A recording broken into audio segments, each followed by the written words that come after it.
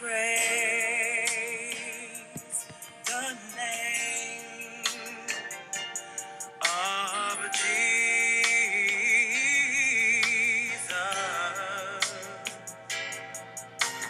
for he has done great things.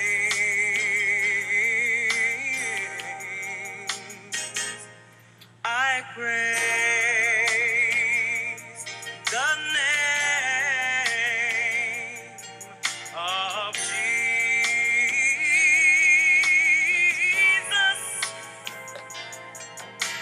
for in him I found my victory.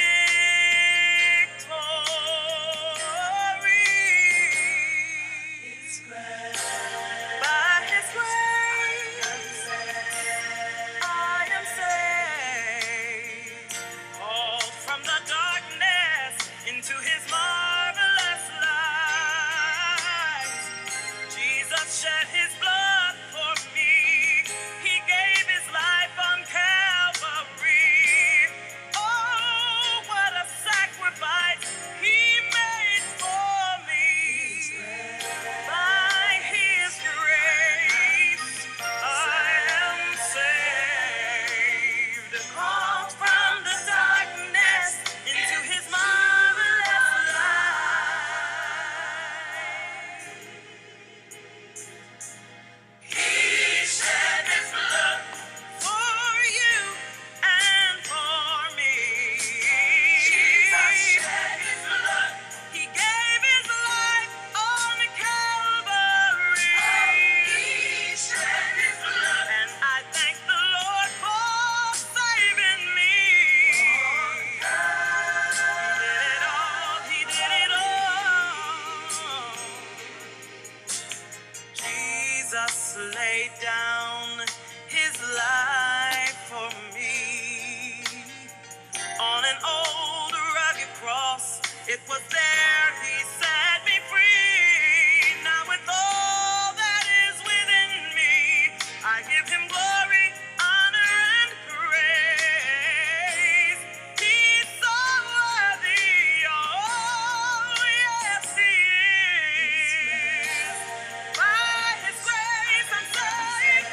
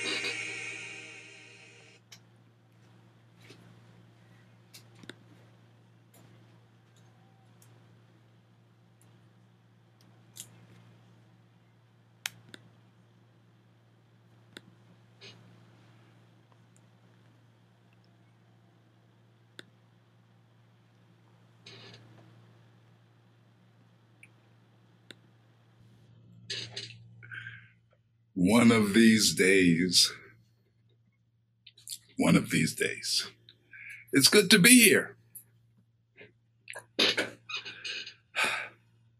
Before we begin tonight, we're going to have to pray. If you are a believer and you are, can we say, an alert believer, then you've got to be pretty beside yourself right about now. They've replaced good with evil, and everyone is accepting it as good. What used to be down is now up, and what used to be up is now down. The scripture warned us about a time like this. And you know what's... We knew this was coming. We've been talking about this for a decade now. And now the chickens of our caprice have turned into the vultures of dishonor, and they have come home to roost. And now America, who has sown the wind, we are beginning to see we are reaping the whirlwind. The rest of society may be able to, can we say, continue to flourish and function as normal with, can we say, the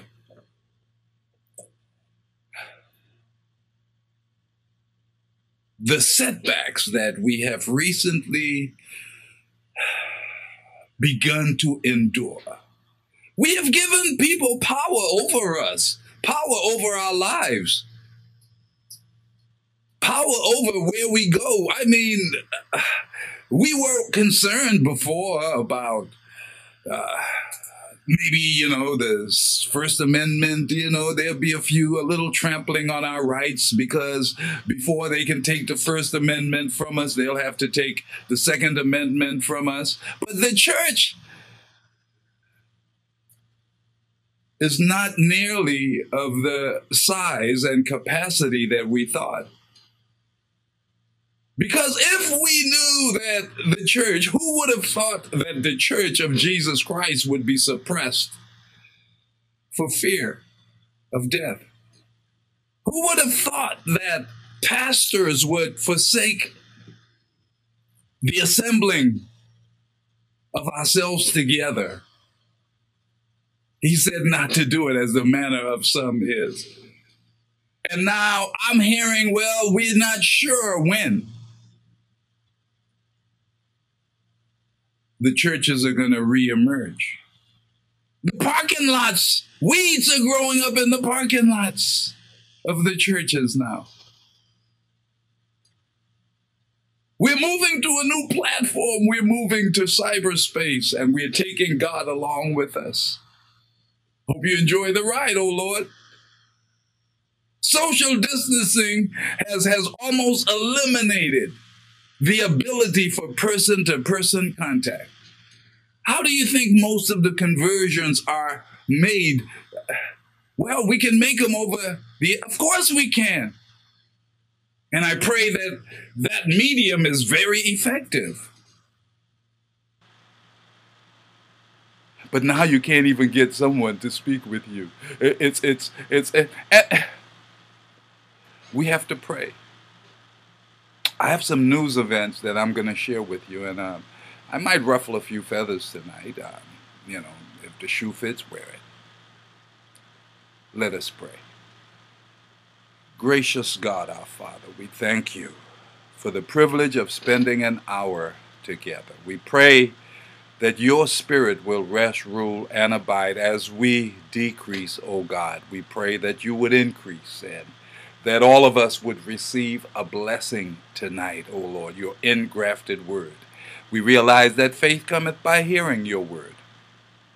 And we need faith, for without it it's impossible to please you. And we're living in a time, O God, we're crying out unto you for our nation. We see America adrift.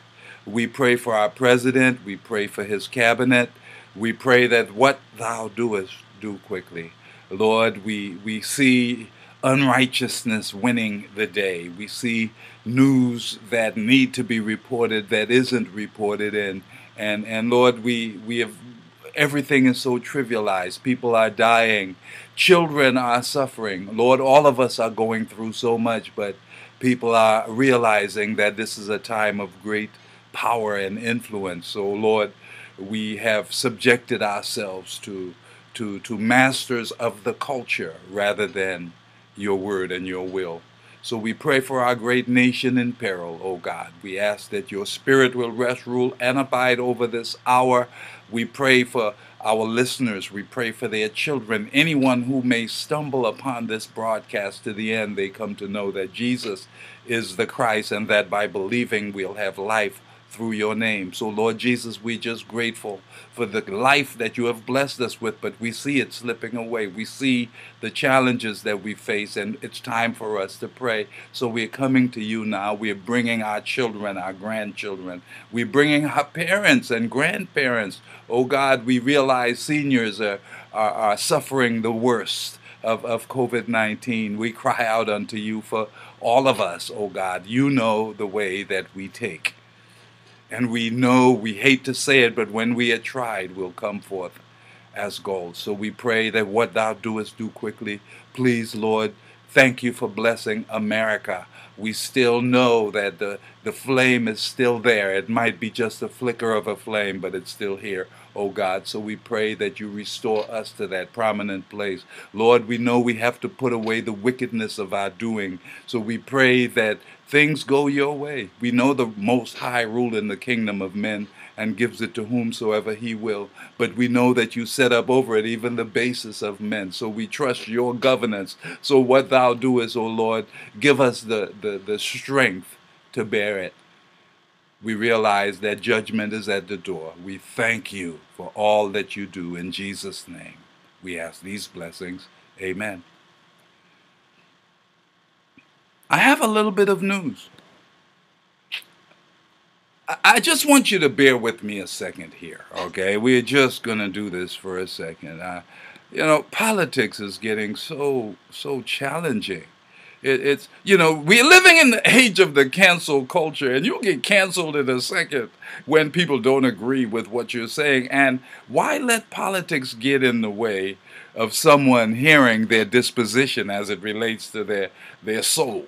Okay, you're going to die in your sin and go to hell because you have a political difference with the person who is going to share the gospel with you. So we have to be very, very cautious. I've had people walk out of our church because they didn't agree with some things that I said, and I understand that.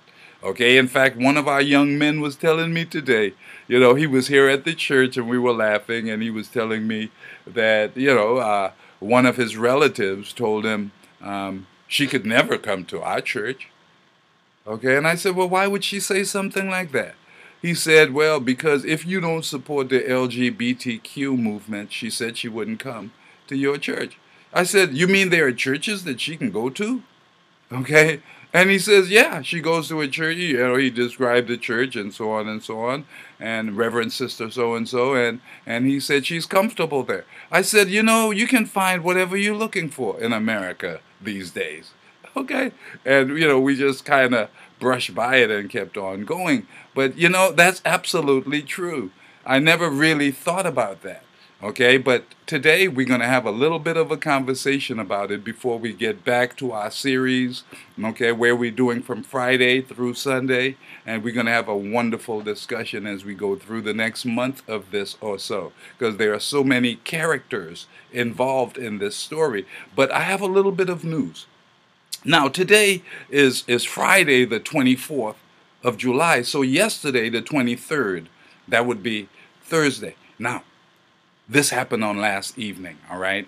I want you to just hear this, okay? Hundreds of protesters demonstrated outside the home of Chicago Mayor Lori Lightfoot on Thursday evening to demand defunding of the city police department, according to reports. They showed up at her home, okay? The Logan Square lockdown, as it was called, remained peaceful and even jubilant at times, with protesters dancing in the street and celebrating at the news that Lightfoot planned to order a statue of Christopher Columbus removed from Grant Park. Okay? There were no immediate reports of arrests. On Wednesday, Lightfoot spoke with President Trump about his plan to send 200 federal officers to the city to work with the Chicago Police Department amid a surge in gun violence, including a drive-by shooting outside a funeral home Tuesday that left at least 15 people wounded, the Chicago Sun-Times reported, all right? The president reached out to the mayor this evening to confirm that he plans to send federal resources to Chicago to supplement ongoing federal investigations pertaining to violent crime. The conversation was brief and straightforward. The mayor's office said a statement, according to the Sun-Times. Now, Mayor Lightfoot maintains that all resources will be investigatory in nature and be coordinated through the U.S. Attorney's Office. So she is saying that she got a promise from the president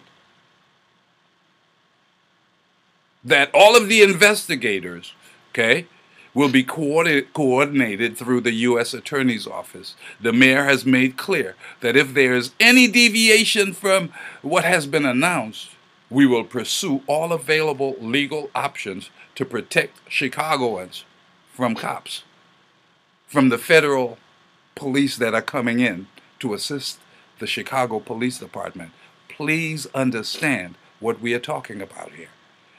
I continue. Protesters were decrying the alleged punching of activist Miracle Boyd, 18, by a police officer during a violent clash at Grant Park last Friday, in which rioters attempted to pull down the Columbus statue, according to Fox 32. So they upset that one of the anarchists got punched by a cop. Protesters gathered in Grant Park again Thursday night, and by the early morning hours Friday, crews had shown up with a crane to begin removing the statue. So the mayor caved.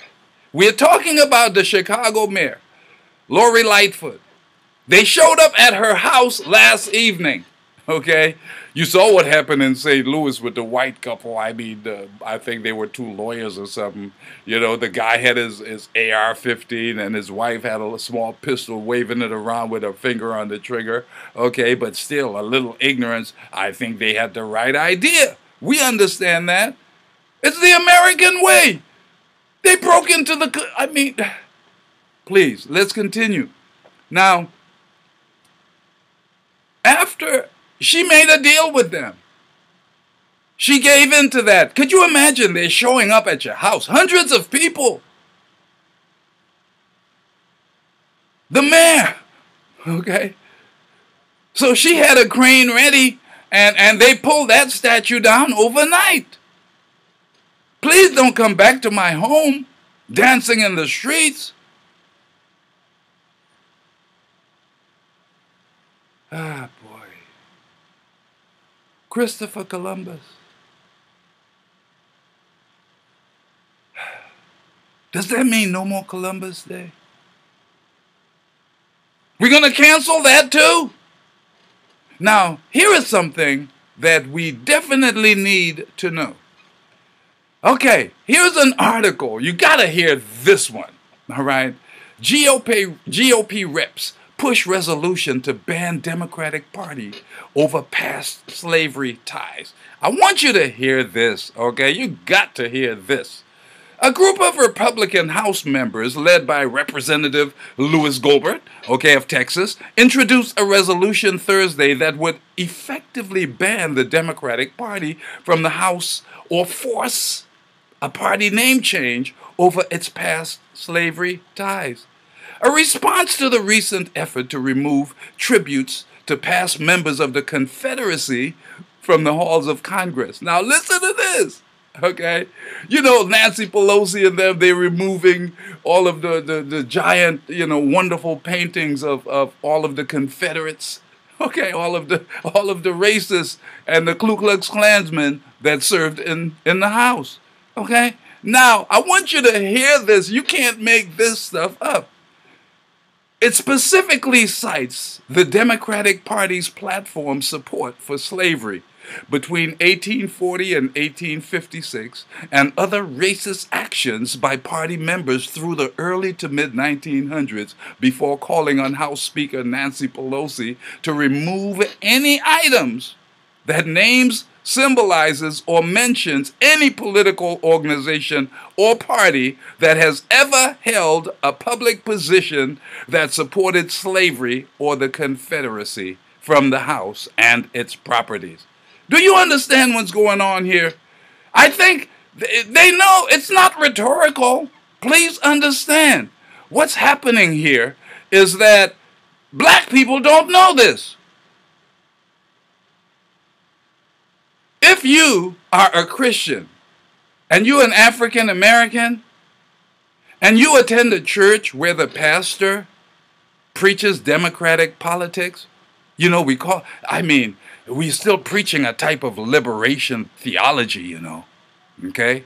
But if your pastor in any way encourages you to support the Democrat Party, then your pastor, okay, is leading you astray. I said it, and I can prove it. So I want you to stop and consider this. You don't follow your pastor, you follow the Lord. The Bible says, be ye followers. Paul said this in the book of 2 Corinthians. He said, be ye followers of me, even as I am a follower of Jesus Christ. Okay?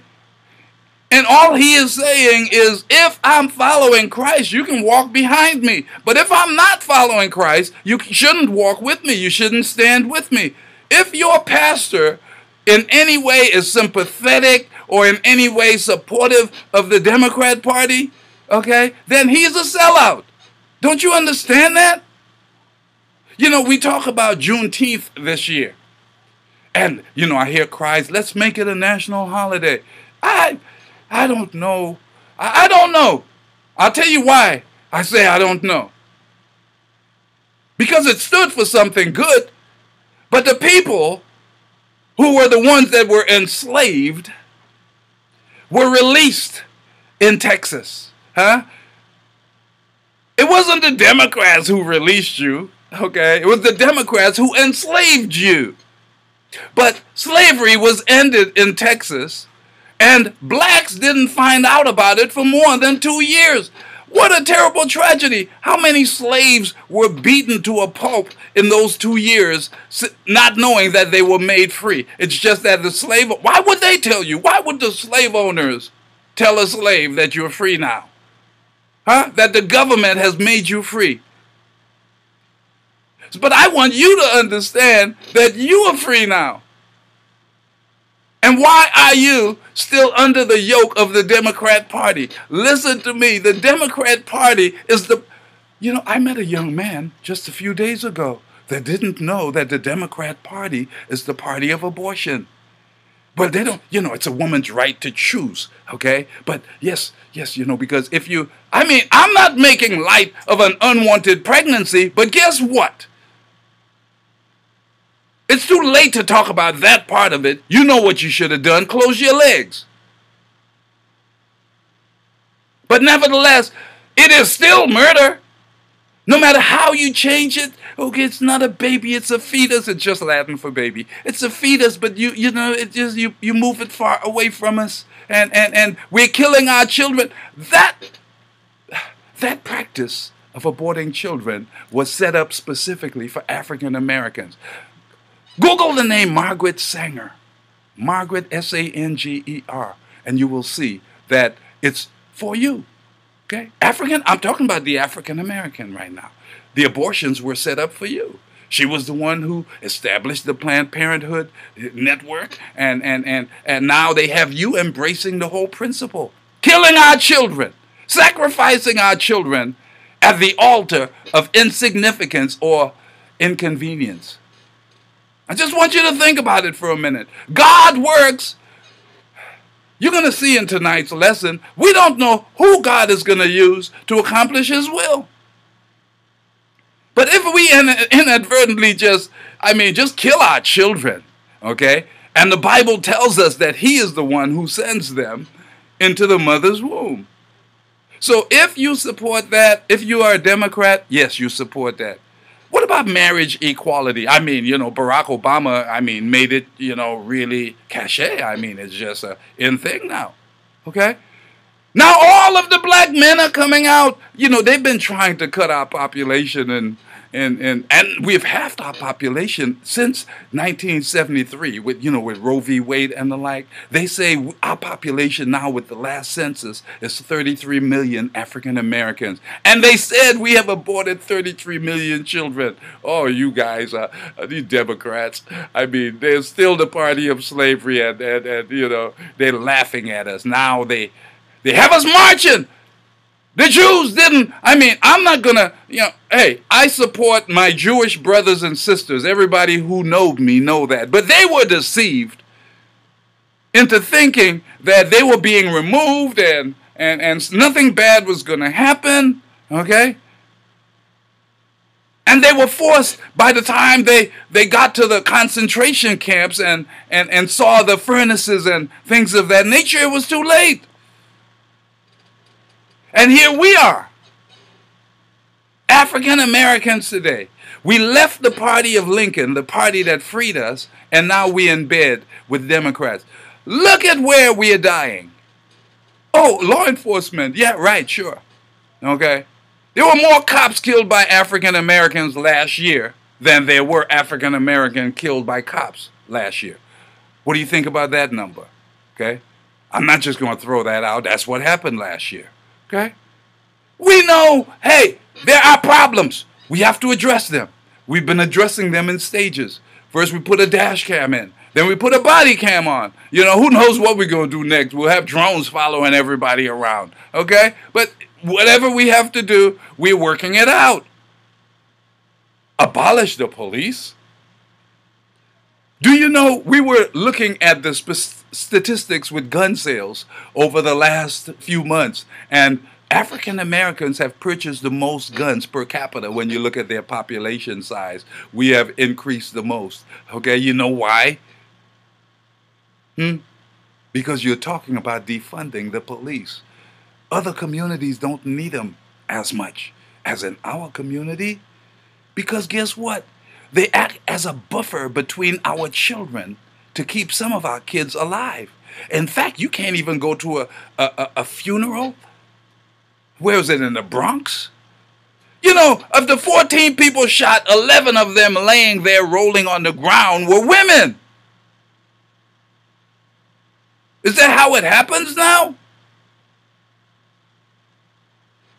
But Mr. President, don't send your stormtroopers in. They're calling them all types of names, And Trump is trying to steal the election. I heard Stacey Abrams say that yesterday. The loser, the one who lost the election in Georgia. That Trump is trying to steal. They can say whatever they'd like about this man. Okay? Have you ever seen someone so persecuted in your life? There is nothing that he has done that has been spun in a positive way. Nothing that he has done. Okay? I'm not going to go into things that he has done or areas that he has failed. All I'm saying is he is the president of the United States. And if we have a normal election, he will be reelected. But this resolution that they did in Congress was no doubt aimed at African Americans, for them to, it's more like satire because the news media isn't going to mention it. Could you imagine if it was the other way around? The news media would champion this from sunup to sundown. They use the same talking points, okay? But I just want you to think about this for a minute. They are saying, okay, so you guys are tearing down all of the monuments to slavery, okay? And to racism. Listen now. Okay? So,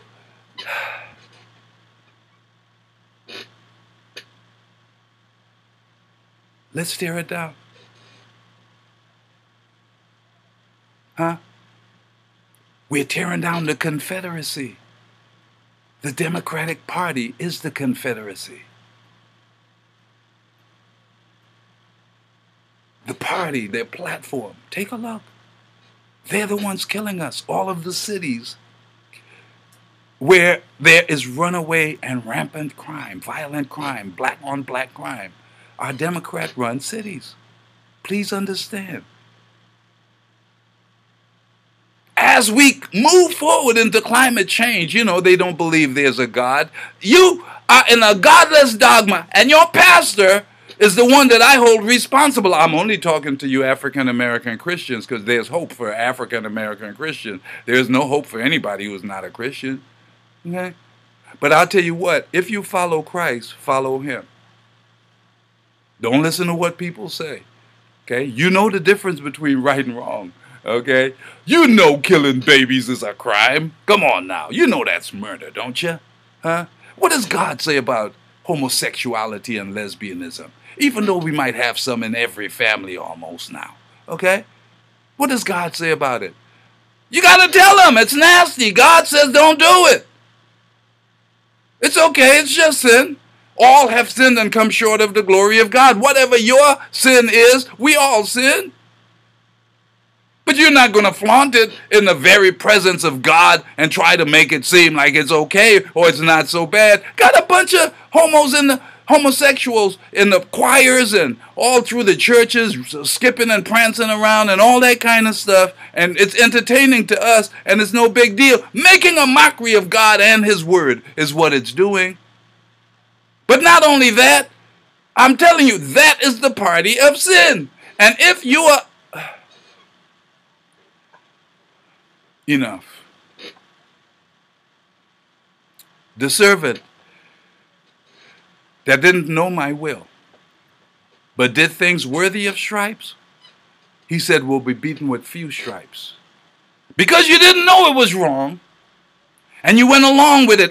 You're thinking right now, I didn't know the Democrat Party is the party of wickedness. It's the party of the devil. They hate God on the Democrat Party. Can't you see that? Okay? They tried to remove him from the platform. Okay? 2 conventions ago, if you remember. And it was contentious. They hate Israel too. Okay? God said, I'll bless them that bless Israel and I'll curse them that curse Israel. Listen, be careful where you sit. Okay? Because God can't bless that. So you be careful who you listen to. If you're listening to a preacher that keeps saying, well, Trump is a bad man. He's the only one held up a Bible during this pandemic. He did it in front of a church. You know what I heard? Well, he held it up upside down. He didn't open it to read it. He just held it up. The symbolism is there. What are you talking about? You have a problem with a man holding up the Bible? Or it's just because it was a white man that you don't like? Huh? What in the world is going on? He's the one who said, open the churches up. We need more prayer. You get mad at a president for saying that, then you got to be the devil or worship him. Okay, that's enough time spent on this. We're going to move on. And don't you cut this out of my message and try to put it out there by itself. I know how Jesse operates, and he'd do something like that. You like that kind of stuff, that fiery stuff. Yeah, I'll get a 5-minute burst out there somewhere, Okay, but it's just interesting that Congress would do that. Make a resolution. Let's cancel the whole Democrat Party. You're making the Washington Redskins change their name, huh? How come the Democrat Party, that's been the Democrat Party, the party of the Ku Klux Klan? Oh my God, you know we're scared of Klansmen. Trump is a racist. I keep hearing that nonsense. There were more jobs before before we shut everything down, everybody who wanted to work was working. I'm glad he closed the border. It meant that there was a little bit more job security for the underskilled in our community. You people are just crazy. Everybody was working. Trump is a racist. What about the First Step Act? People are getting job training while in prison, an incentive, okay, to hurry up and get out. They're getting job training. They go into school, and they're coming out, hitting the ground running. Now everybody collecting unemployment. Okay? Sitting around wearing a mask. Listening to these clowns who have no idea what's going on, what God is doing, and we are listening to science. We got to trust the science here. What science? What science? You understand what's going on. Who does this stuff but God? This is out of his playbook. 2 Chronicles chapter 7 verses 12 through 14 will tell you that. It mentions exactly what's going on now. And it'll tell you why he's doing what he's doing. He wants us to consider our ways. Okay? So I want you to know, if you're listening to CNN, you know, probably Don Lemon and his crew. Okay? Anderson Cooper and that bunch. A bunch of men-loving men. Okay? I mean, what? How you expect them to care anything about our president? Okay? He has canceled all their stuff. Obama had really, you know, loaded the bases. Join the army, you can get all your stuff done for free and all that kind of stuff and get right out. Boom. He cut all of that stuff out. Oh, we're going to put bathroom signs all over the place. No, male, female, man, woman, boy, girl, boom. We're going to put Christmas back. Boom, it came back. Did you know prayer got put back in public schools? Huh? Yo, huh? Who you listening to? Huh? Now you can say, in Jesus' name, amen. But guess what? Schools are closed, and they're not going to allow schools to open until November 4th. Why? Because they need mail-in voting in order to defeat Donald Trump. There'll be a wave of African Americans voting for President Trump when he's talking safety. We feel unsafe. You ought to feel unsafe. Come on now, it's just women and children, more than 85% in the city of Cleveland. What do you expect? Okay? Black Lives Matter, let's ban the police. Are you crazy? That's the buffer between good people and all the bad people in the community. Yes, and there are a lot of our bad children out there because daddies abandoned the mommies and the children had to, and you know what God says, a child left to himself will bring his mama to shame. That's what the Bible says in the book of Proverbs. But this is not my message tonight, so let's move on. But it's not just happening in the black community anymore, man. Vagrancy is everywhere. Everybody pants sagging and looking all crazy and high and stuff, man. They're smoking so much stuff now. You can buy it everywhere. You see what's going on? That's not my message tonight. Okay, enough. Tonight, in our series from Friday through Sunday, tonight we're going to look at Joseph and Nicodemus. But if I had to give you a title for my message tonight, it would be Romans 8 and 28. It says, and we know that all things work together for good, to them that love God, to them who are called according to his purpose. You know what that verse is saying to us? That all that you go through, all of the things that you go through, work together for your good. Okay? Sometimes you're having hard days, hard weeks. Sometimes you could have a year or two that you'll look back on and you say, man, I want to forget those years. But God was doing something in your life, either toughening your metal or bringing you through something that you may not realize until later. A lot of things that happen in our lives we understand later, by and by, is what the scripture pretty much lets us know. And but I want you to think about this story. Jesus is on the cross. At this time, we are talking about Friday through Sunday. There were so many instrumental players or actors in this narrative. The thief on the cross was an important, very important figure, okay, on that Friday, okay? Then when we stop and consider, John was standing there near Jesus' mother, and Jesus said, son, behold your mother, mother, behold your son. And from that, the Bible says, from that very hour, John took Mary into his own home. And you know, the sons of Zebedee had a lot of property. Their daddy was a wealthy fisherman, and he had land in Jerusalem, and I believe in Capernaum and the like. Okay, so Mary was going to be taken care of. So Jesus thanked the thief and promised him a place in paradise, and he continued to suffer. Okay, but that thief was instrumental also. We'll talk about him somewhere down the road. But I want you to focus on two men. Two men. Two important members of the Jewish hierarchy. Okay? Joseph of Arimathea and Nicodemus. Okay? Now, Joseph of Arimathea, Matthew chapter 27 and verse 57 describes Joseph as a rich man and a disciple of Jesus. Okay? That's what it says. Now, Mark chapter 15 verse 43 describes Joseph of Arimathea as a respected member of the council, who was also himself looking for the kingdom of God. So he believed Jesus' preaching, and he was a disciple of Jesus Christ.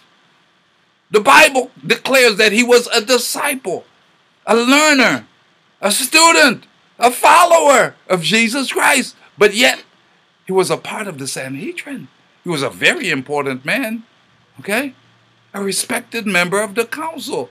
Now, the gospel according to St. John chapter 12 and verse 42 tells us that there were other secret agents around the hierarchy in leadership. Even as it is wherever you are, there'll always be some of us sprinkled throughout every system. The Bible says in John 12 and 42, nevertheless, among the chief rulers, many believed on him. But because of the Pharisees, they did not confess him, lest they should be put out of the synagogue. I mean, come on, okay? We're talking about rulers and leaders. People, they couldn't deny the miracles that he did. Those were signs that God had sent him. And you heard what the way he spoke, very powerful from the time he was 12 years of age. So many people believed on him. They knew the Messiah was coming. But overall, they came unto his own, and his own received him not. They rejected him. Okay? Now, Jesus is on the cross, and it's getting late. And we're going to take a look at some of what happened as it was getting late and how important it was. Now, on last week, we looked at Mary in Bethany, who prepared Jesus' body for his burial. Excuse me for 1 second here. She prepared Jesus' body for his burial. Okay? What she did, she anointed his body for its burial. You remember that? Because here we are. It's crunch time. All right? Jesus is on the cross. And the Bible tells us that if a man has received a death sentence and you hang him on a tree, his body cannot remain above ground overnight, because that person is a curse of God. And if that curse is going to be retired or suppressed or done away with, that person has to be buried that very day. If Jesus was not buried before dark, we'd yet be in our sins, because he would not have qualified to be the Savior. Okay? So I just want you to think about this for a minute here. Okay? So the cast of characters, it was very meticulous. God had to choose them very, very carefully. He needed faithful people. How many times have God sent you on a mission somewhere and you copped out somewhere along? Oh man, that looks like it's going to be too hard to accomplish, and whatever the case might be. And because you didn't have any faith, the mission was not accomplished. Huh? How many times? I mean, we probably can't even count, because we don't know. There are times that the Holy Spirit, you're just getting this unction, this idea. Maybe it's someone you need to call and try to restore a relationship. Maybe it's somebody you need to apologize to, or you need for them to apologize to you, because they're held hostage and so are you. So the strong bear the infirmity of the weak. You make the call. It doesn't matter. Well, they're the one that wrong. No, make the call anyway. You are the Christian one. The Lord expects you to do it. Restore fellowship. When your fellowship with anyone is broken, your fellowship with him is broken. And I can say your fellowship with everyone is broken if it's broken with Jesus. Okay? Now, we're going to take a look and we're going to walk through what happened as Jesus died. Okay? Because this is critical. We're dealing with getting his body in the ground before sundown. Because all of his work would have been in vain if we failed in any of these areas that I'm speaking. This had to be done. Luke chapter 23, verses 50 through 56 says this, "And behold, there was a man named Joseph, a counselor, and he was a good man and a just," it says a just man. "The same had not consented to the counsel, okay, and deed of them." You know, they were constantly dogging Jesus, and he said, give him a chance. You know, hear the man out. You know, stop judging him without knowing him. But the Bible says in that verse 51 of Luke chapter 23, it says, "Who also himself waited for the kingdom of God." You know, remember, thy kingdom come, let thy will be done on earth as it is in heaven. Yes. He waited for that kingdom also. Joseph of Arimathea believed what Jesus preached. It says in verse 52, "This man went unto Pilate and begged the body of Jesus." Now, he's dead. He's on the cross. And God has a cast of characters. Don't forget, all things work together for the good of them that love the Lord, them who are called according to his purpose. And he took it down. It says this, he begged Pilate for the body. Verse 53 says, "And he took it down and wrapped it in linen and laid it in a sepulchre that was hewn in stone, wherein never before any man had been laid." Verse 54, "And that day was the preparation." Okay, please listen to this. This is very important. Okay, you're going to need this. It says, "And that day was the preparation, and the Sabbath drew on." So it was Friday. And it was getting late on Friday. Verse 54 says, "And that day was the preparation, and the Sabbath drew on." What men try to say, well, wait a minute. There were 2 Sabbaths on that week, and I agree. Thursday was the annual Sabbath, the Passover. He ate the Passover with his disciples Thursday evening. That's the annual Sabbath. So if you were going to have a preparation for the annual Sabbath, that would have been Wednesday, and then Thursday, okay? And then Friday, okay? It doesn't add up. But when you look at it the way the Bible reads it, then you can see it's Friday through Sunday. It says in verse 54, "And that day was the preparation, and the Sabbath drew on." The Sabbath was coming next. It was getting late on Friday. The Sabbath is the next day. It says this in verse 55, "And the women also, which came with him from Galilee, followed after, and beheld the sepulchre, and how his body was laid. And they returned and prepared spices and ointments." Look at what it says next. "And rested the Sabbath day according to the commandment," which was Saturday. Okay? And then early on Sunday morning, they showed back up. Now, let me put this story together for you. Okay? Now, John 19:38 says it this way. "After this, Joseph of Arimathea, being a disciple of Jesus, but secretly for fears of the Jew, besought Pilate that he might take away the body of Jesus, and Pilate gave him leave. He came therefore and took the body of Jesus." Okay?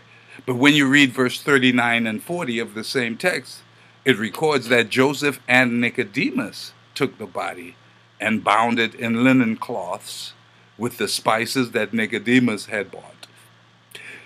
The disciples then conveyed the prepared body of Jesus to a man-made cave hewn out of a rock in a garden of a house nearby.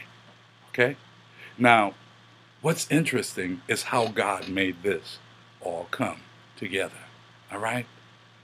If you really, really think about this, it'll give you goosebumps. All right? Because Matthew 27, verses 57 through 64, sums it all up for us. All right? Let's look at it. Matthew 27 verse 57 says, when the evening was come, okay? Yes, it was about to get dark. There came a rich man of Arimathea named Joseph, who also himself was Jesus' disciple. Okay? Yes, he was a disciple of Jesus Christ. But I just want you to think about all of this.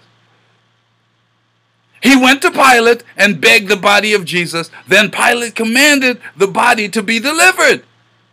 And when Joseph had taken the body, he wrapped it in clean linen cloth. Okay? He's doing it hastily, hurriedly, and laid it in his own tomb. Listen to here. Listen to this. And laid it in his own new tomb, which he had hewn out in the rock.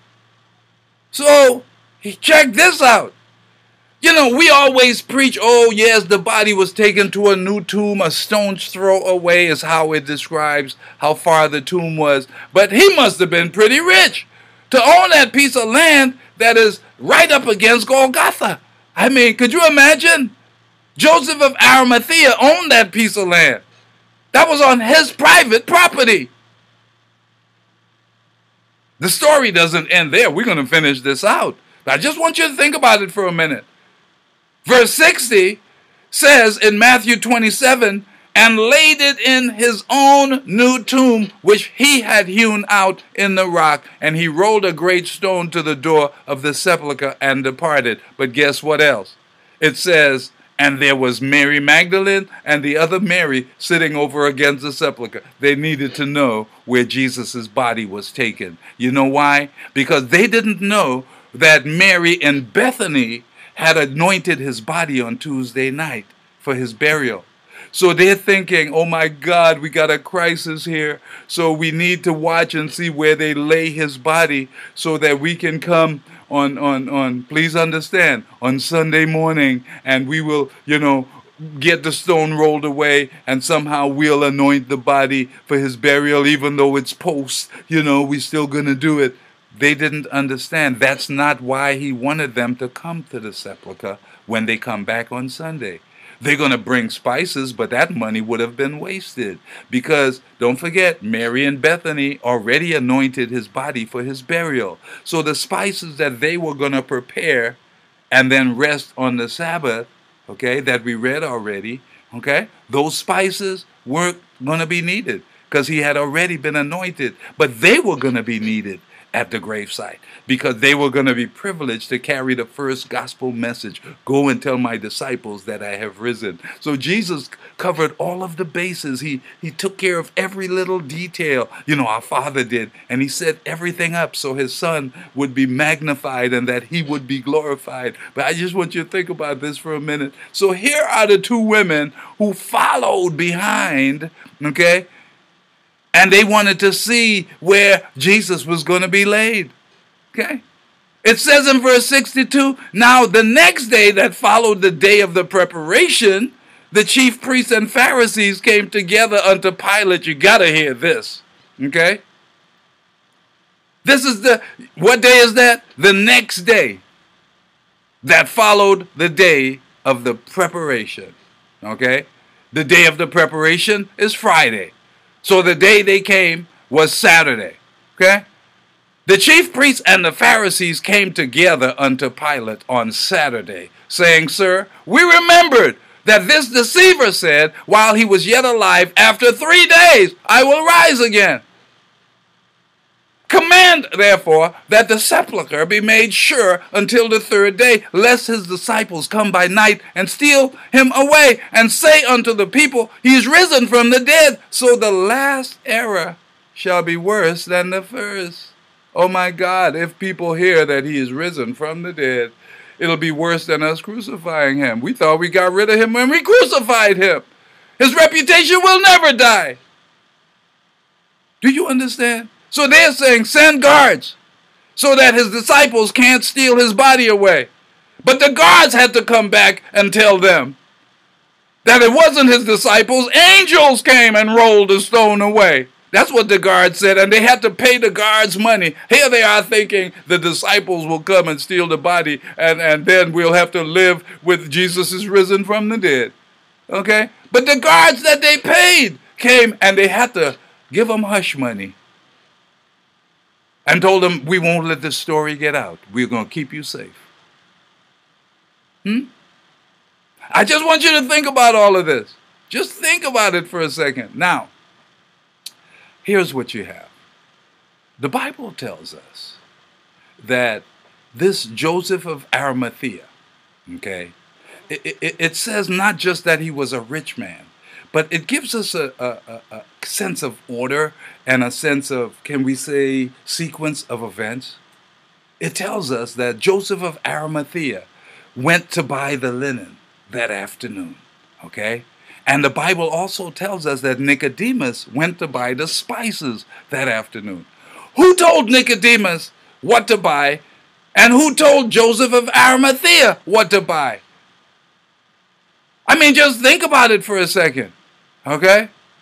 And they came together. They had the stuff, okay? And they came and they got the body together. Joseph went and begged for the body, and Nicodemus met him there at the cross, and they took the body down of Jesus together. Nicodemus and Joseph of Arimathea are the pair who did that, who played the spiritual undertakers, huh? All the Romans did, they came a little bit earlier to break the legs of the three persons on the crosses to expedite their death so that they'd die before sundown because it was a holiday. But when they came to Jesus, they didn't break his legs because he was already dead. So Jesus went to paradise first, okay? But I want you to see what's going on here. Now, the point I'm making is everyone had a role. They didn't know whether God was going to use their roles according to their planning. But God was going to use their presence to do his will. Please understand what I'm saying. The women went to buy spices they didn't need to buy, but their motive was pure because they were going to come to the sepulcher. And if they didn't have the spices, they wouldn't come. And they wouldn't be there to carry the gospel message. So sometimes it seems like it was a waste of resources. We had our refrigerator. We got a brand new refrigerator. Friends have helped us and we were able to purchase a nice refrigerator, but it's made in China. Everything is made in China these days. I believe we got it April 21st is when they delivered it. Brand new refrigerator. It still looks brand new on the inside. They didn't even spill anything in it yet. Okay? Last week it just died on us.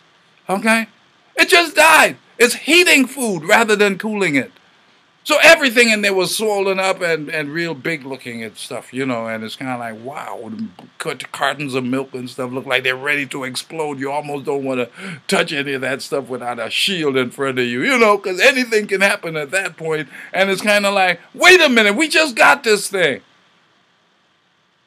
And that's the way things happen. Things go wrong all the time. But you know what? We realize that all things work together for the good of them that love the Lord, them who are called according to his purpose. I don't know what God has in mind, okay? But there's a new compressor that's needed, and they're going to bring it in on Monday or Tuesday. Maybe I'm supposed to witness to the repairman. You understand what I'm saying? So I didn't lose any sleep. We lost a lot of food. We lost hundreds. I ought to be mad at somebody. Who do you get mad at? The Chinese. It's a Chinese-made refrigerator. And, you know, they've been... All things work together. Instead of fixing blame, trust God. Please hear me. Okay? Please hear me. Things go wrong. When things go right, it's harder for you to see God, and it's hard for the Lord to see you, or for you to see him when things are going right. Because when things are going right, they're going right by you. When things are going wrong, they might be going right by God. So please understand, okay? Sometimes you get a detour and you get sent out of the way during your life by God, during your day, during your hour by God. Sometimes he just wants you in a particular place to do something. Who knows what your role will be? Nicodemus was ready. Joseph of Arimathea was ready. The two women were ready, Mary Magdalene and the other Mary. Mary in Bethany had her ointment Okay? Very costly. Okay? So please understand, everyone had an important role, and none of their roles can be diminished. If one person gets saved in your family this year, okay, how much input do you have in it? Did you plant a seed? Did you attempt to hit the home run? Or did you bunt and get on base by saying something noteworthy? People need to hear that God is in charge today. People need to hear that this pandemic is not something that drives us towards trusting in science. We're trusting in Fauci and Dr. Birx and all of the scientists, and we're listening and we're being pulled to and fro. One minute they're saying this, the other minute they're saying that. I am God, I changeth not. Okay? So please understand, there's a place that you can come and be still and get some rest and refuge. You can come into the very presence of God in this age of anxiety, no matter how you look at it. Watching people walk around with surgical masks does not engender, okay, what we would call strength. It engenders weaknesses, okay? It symbolizes weakened immune system. It symbolizes controlling germs and keeping somebody safe. So the symbolism there is that of illness. We don't see those masks any place other than when surgeries are being performed and people are trying to you understand exactly what I'm saying. So our nation is sick right now. People are riding around with masks in their cars. I was watching a guy riding his bike. Poor guy, perspiring like crazy. He didn't fall off, though. But I'm just saying, things are happening out here. I went into the gas station yesterday. I was going to get a few dollars worth of gas, and the lady behind the glass, I mean, you got more glass than anybody else. And she tells me, well, you don't have a mask on. I can't serve you. I said, I'm just giving you my cash. Just put it on the pump. You don't have to do anything for me. You don't have to touch me. Well, I can't serve you. And you know what I told her? I said, if the owner of this business were here right now, he'd replace you immediately. His margin is not that great. I'm an old customer here. Well, no mask, no service. Huh? So I went across the street and bought my gas. Yes, I have that right, don't I? Okay? So guess what? I gave it to the guy across the street rather than the guy I normally give the money to. So please understand, it's your affair. You decide what you want. But you know what? I'm not changing my lifestyle for any of these people. I worship the true and the living God. And I'm not afraid. The Lord is the light, my light and my salvation. Whom shall I fear? The Lord is the strength of my life. Of whom shall I be afraid? When my enemies came up against me, they stumbled and fell. Huh? I listened to what David had to say, and I believe, just like David believed, that the Lord is my shepherd, and I shall not want. You want me to go on with the 23rd Psalm?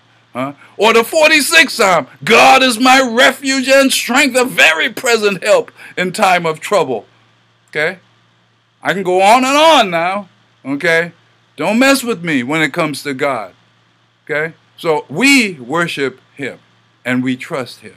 So there is something going on here behind the scenes in all of our lives that God is working out. And every one of us is playing an important role in it. So don't surrender, okay? Don't become despondent, okay? There is hope. And what our mission is to reach your loved ones for Christ. Let me tell you something, okay? God is the one that we obey. If Pastor Noel says something that is clearly outside of the will and the word of God, don't listen to what Pastor Noel has to say. He is in error at that particular point. Okay? But if Pastor Noel says something right, you might not like Pastor Noel, but guess what? You have to say amen because God said it. And if it belongs to God, okay, then you have to accept it as fact. And that's where many of us are not willing to tread. I don't want to hear it. Okay? Listen, you have to hear it. Your soul depends on it. When you die, and in this age of COVID-19, anyone can die. Okay? Young people are dying, old people are dying. Mostly old people, but young people are dying too. Okay? And guess what? Death is all around us. So are you, yes, you are afraid. You're wearing a mask, aren't you? Well, of course you are afraid. So I'm saying to you, why are you afraid if everything is covered? Have you dealt with everlasting life? When you die, do you know where you're going? This is a serious question. This is the most important question in your whole life right now. Do you know where you're going to be for all eternity? Don't you believe that when we are dead, we are done like plants or dogs or cats or something like that? Don't you believe that? Huh? We have souls. Okay, God made us in his image after his likeness.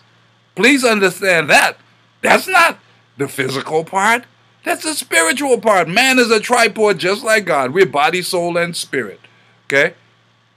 So I just want you to think about this. I'm not saying that God is like that. God is Father, Word, and Holy Spirit. These three are one. So, but you understand. But the point is this. God is in charge. Are you worried that after you hear this gospel message from me, if you die and you have not accepted Christ, you're going to hell? It's not going to be pleasant. It's permanent. It's a place of torment and suffering. He said, the worm dieth not. Okay? So in other words, you can't die. You wish you could, but you can't. But it wasn't made for you. It was made for the devil and his angels. So if you go there, you're going there against God's will. So I'll tell you what, his will is that none should perish, but that all should come to repentance. And he made it more than possible for you to get saved. If there was something that you needed to do for your salvation, Jesus did it for you. Okay? Judgment had a bill, and it's been paid in full by our Lord and Savior, Jesus Christ. You just have to acknowledge that he did it and believe that he did it. The Bible says that he died on the cross for your sins and mine. He was buried and he arose again from the dead. That is the gospel of your salvation. What are you saying, Pastor Noel? The Bible says you have to believe that Jesus died on the cross for your sins, that he was buried, and that he arose again from the dead, and your faith will be accounted to you for righteousness. You don't have any righteousness, but your belief in what Jesus has done will give you the righteousness that you need in order to be saved. Now you can come to him and ask him to forgive you of your sins, if you believe that he died on the cross, that he was buried, and he arose again from the dead, which is the whole gospel. You go to him in prayer, confessing your sins, and Jesus will be faithful to forgive you of your sins and to cleanse you from all unrighteousness. Let's pray that prayer right now. Do you believe that Jesus died on the cross, that he was buried, and he arose again from the dead on that third day? Then pray with me. Almighty God, my heavenly Father, I thank you for loving me and sending your son Jesus to do everything necessary for my redemption. Lord Jesus, I believe in your virgin birth. I believe in your sinless life. I believe you went to Calvary bearing my sins and died in my place for my sins. You were buried, and I believe you arose again from the dead. And I'm confessing my sins to you, and I'm asking you to please forgive me of my sin. I am a sinner, lost in sin, O God, but I need a Savior, and I'm trusting in you to carry away my sin and to save my soul. Thank you, Father, for drawing me unto your Son. Thank you, Lord Jesus, for hearing my humble prayer, forgiving my sins, and saving my soul. Amen. If you prayed that prayer, you're one of us. Now, you're born again as a spiritual baby. As newborn babes desire the sincere milk of the word, that you might grow thereby. I did enough meddling for one night, but we looked at Joseph of Arimathea and Nicodemus tonight, two faithful men of God who lived in obscurity, okay? And they, said a few things here and there to encourage people around them. But God, who knows? What is God using you for? Huh? You remember what happened with Esther? Esther said, who knows? If God have let me become an orphan, my parents were killed while I was young, come to stay with my uncle Mordecai, and all the hardships that I endured, and then I happened to win a beauty pageant, and now I'm one of the king's wives, okay? But who knows? If God hath put me into this place because all of the Jewish people were being threatened, okay? And she needed to go in and speak to the king. And who knows if God had put me through all that I've gone through for such a time as this. God has a purpose for you. You may have suffered all types of abuse and all types of problems growing up and things in your life, but God was only hardening you and preparing you, and now you have the credentials to help others that are going through with what you have gone through, and that's what the Bible says unto us. Okay? God is our God of comfort, who comforts us through all of our tribulation, so that we can in turn comfort others with the same comfort wherewith we ourselves are comforted by God. I love you, my friends, and good night. And Lord willing, I'll see you soon. If I don't see you on this side, I'll see you at the Bema seat. We'll high-five one another and contemplate how we got over. I'll see you soon. Good night.